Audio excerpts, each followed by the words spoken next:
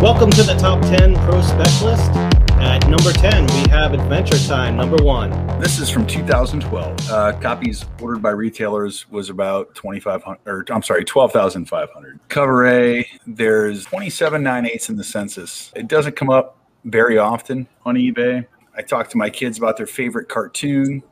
When they were growing up, it was unanimous. They all loved Adventure Time. So I was just thinking down the future for a good hold. Long term, this would be something to pick up. There are a lot of covers for it, 5 different covers. This is cover A pictured. B and C are connecting covers. Cover D is a virgin, and then cover E is a wraparound cover of B and C. Yeah, I remember buying the second print at Midtown for my kids, so great pick. At number 9, we have Avengers 232. I won't go into the leak, but there has been a little information about a possible post-credit scene starring this guy, Star Fox. This is not the first appearance of Star Fox. The first appearance of Star Fox is, in his original name, Eros, is Iron Man 55, which is also the first appearance of Drax and Thanos, and is probably out of reach for a lot of people. This book still checks the boxes, though. This is where he changes his name to Star Fox, which is how everyone knows him. This is when he joins the Avengers. It's a great feature cover. And this era of Bronze Age books are not easy to get in high grade anymore, even if they might be plentiful. On CGC right now, there's 81 copies of this book total. There is a Canadian price variant.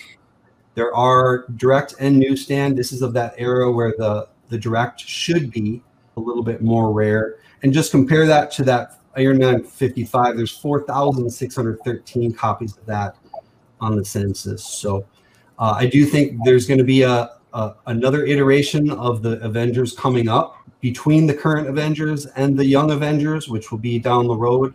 So I think Star Fox is a good bet for that. Sounds like something to look forward to.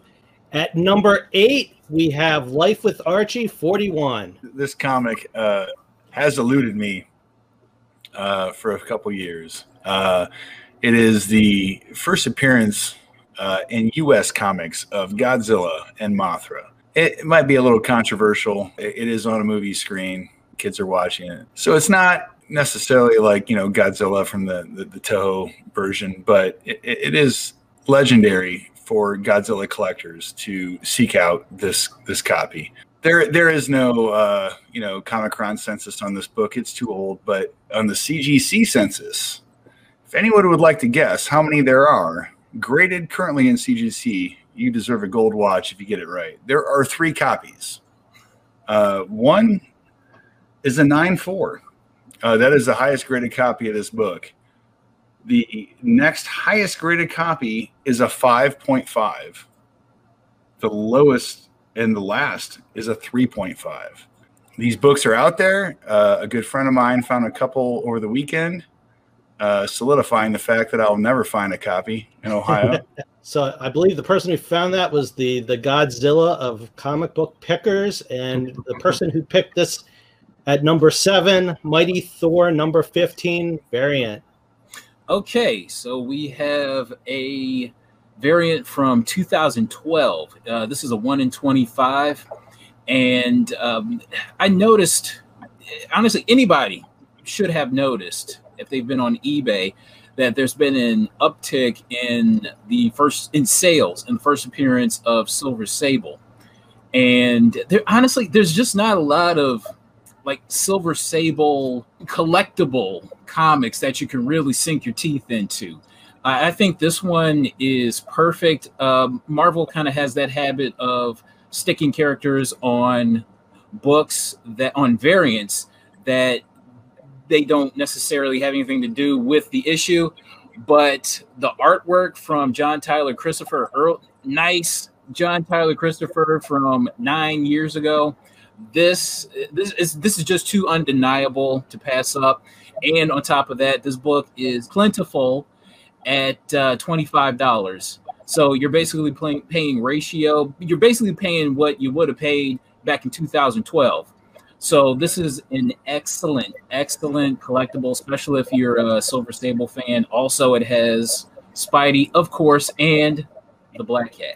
What I also like about this for a really potential upside kicker, and this is a big outside one, didn't Sony announce that there was going to be a Black Cat Silver Sable movie? I mean, if that happens, right, this book will hit another gear. So, Carter, good pick.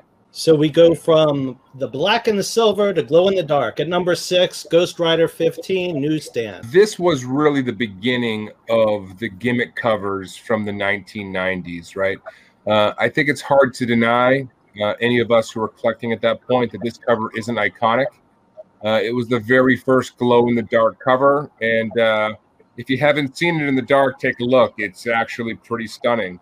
90s nostalgia collectors begin to look at iconic books from that era. I think that they're going to gravitate towards this newsstand edition. It was fairly heavily printed, like a lot of books in this era, but the newsstand really cuts way back on that from a rarity standpoint. Additionally, this book is a son of a gun in high grade, given the black cover. It picked up ticks pretty easily. So, I can see this one going future for a very nice premium, at a 9.8. So you can grab these right now, anywhere from 15 to 25 bucks. I'd grab them if you see them. I think this has a lot of legs and a lot of room to run. So we'll go from gimmick to a literary gold standard. At number 5, we've got Watchmen, number 1. So when you think Alan Moore, what titles come to mind? I always think of Swamp Thing, Batman the Killing Joke, and The Watchmen. Alan Moore is responsible for how modern comics are written today. This is an iconic cover that's been swiped by Spawn, Venom, and the prices right now are just crazy low to me. You can pick up raw copies for 40 to 50 bucks. The last 9.8 CGC 9.8 sold for $800. So I feel like it's one of those, as more people come into the market, more people will start buying books they're familiar with. So Watchmen being one of those books, the market will start drying up eventually. I mean, I think this is one of the most important comics written, period, right? Should be a cornerstone of anybody's collection. Number 4, we have Avengers Endgame Prelude number 2. All right, so this is Mighty Mel V's pick. For those who aren't aware, because these books were not highly ordered at all by retailers, these Marvel Prelude books really recapped what happened in the MCU films prior to this movie being released. So this was really what led up immediately to Endgame. What is really interesting about this book is that we get the first appearance of Bucky as the White Wolf. So this pick is bound to be controversial, but it's the scene from the end of Infinity War, and really the only time we get to see Bucky as that character in comics. What I will say about these is that because they weren't widely respected, they were stuck in back issue bins. They all looked like this with sort of the half or the 2/3 black cover. And they were super underordered. And by underordered, I mean, somewhere between 10 and 12,000 generally for each one of these issues. So there aren't a ton of them out there. I really like all of these books, frankly, from the beginning through the end of the run of these Prelude stories. And I think there's a lot of really gold to be mined in these particular comics. So we'll go from the Avengers to the X-Men. At number 3, we've got Uncanny X-Men 282, the second print. I got some faith in this with all the strong backing from all the other second prints coming, especially I think 361. I think it's got a strong following. CGC census in this compared to the first print is super low. 22 9/8 of the second print in CGC 9.8 versus almost 1,000, 978 of the first print. It's had a strong uptick as of late with no announcements. So if something does happen, expect to get priced out, the market to follow the second print, and rinse, wash, repeat. The only thing that could have made this better was if it came with a Bishop rookie card. At number 2, we've got Hawkeye number 1 hip hop variant. All right. It's no mystery.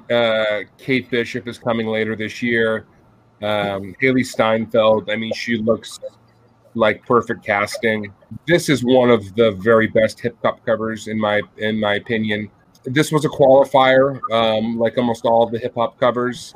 Retailers needed to order 125% of what they ordered for All New Wolverine number 12. All New Wolverine number 12 had about 30,000 copies ordered. This number 1 All In had about 70. So I'm really limiting the number of this particular version that's out there. You know, Kate Bishop has a number of really cool covers in her first solo series, but for my money, you know, this is really the best pick out there, and one I could see people gravitating towards when she hits the big screen, because, you know, I'm just about certain she's going to be a hit. At number 1, we've got Monsters Unleashed number 4 variant. Okay, so this is a 1 in 25 by Ji Hung Lee. This is part of a connecting cover set from 1 to 5. But in my opinion, this has to be the standout. I noticed that a lot of the Moon Girl, Devil Dinosaur covers, just in general, throughout, you know, from the series, are very hot, are relatively expensive. And this one should be no exception. This is a terrific pick. I believe that there are around 1,300 copies of this variant floating around. So I would jump on this before I jump on any of the other Monsters Unleashed issues. All right, great analysis. And we'll see you all next week for the next top 10. In the meantime, check us out on the flip side.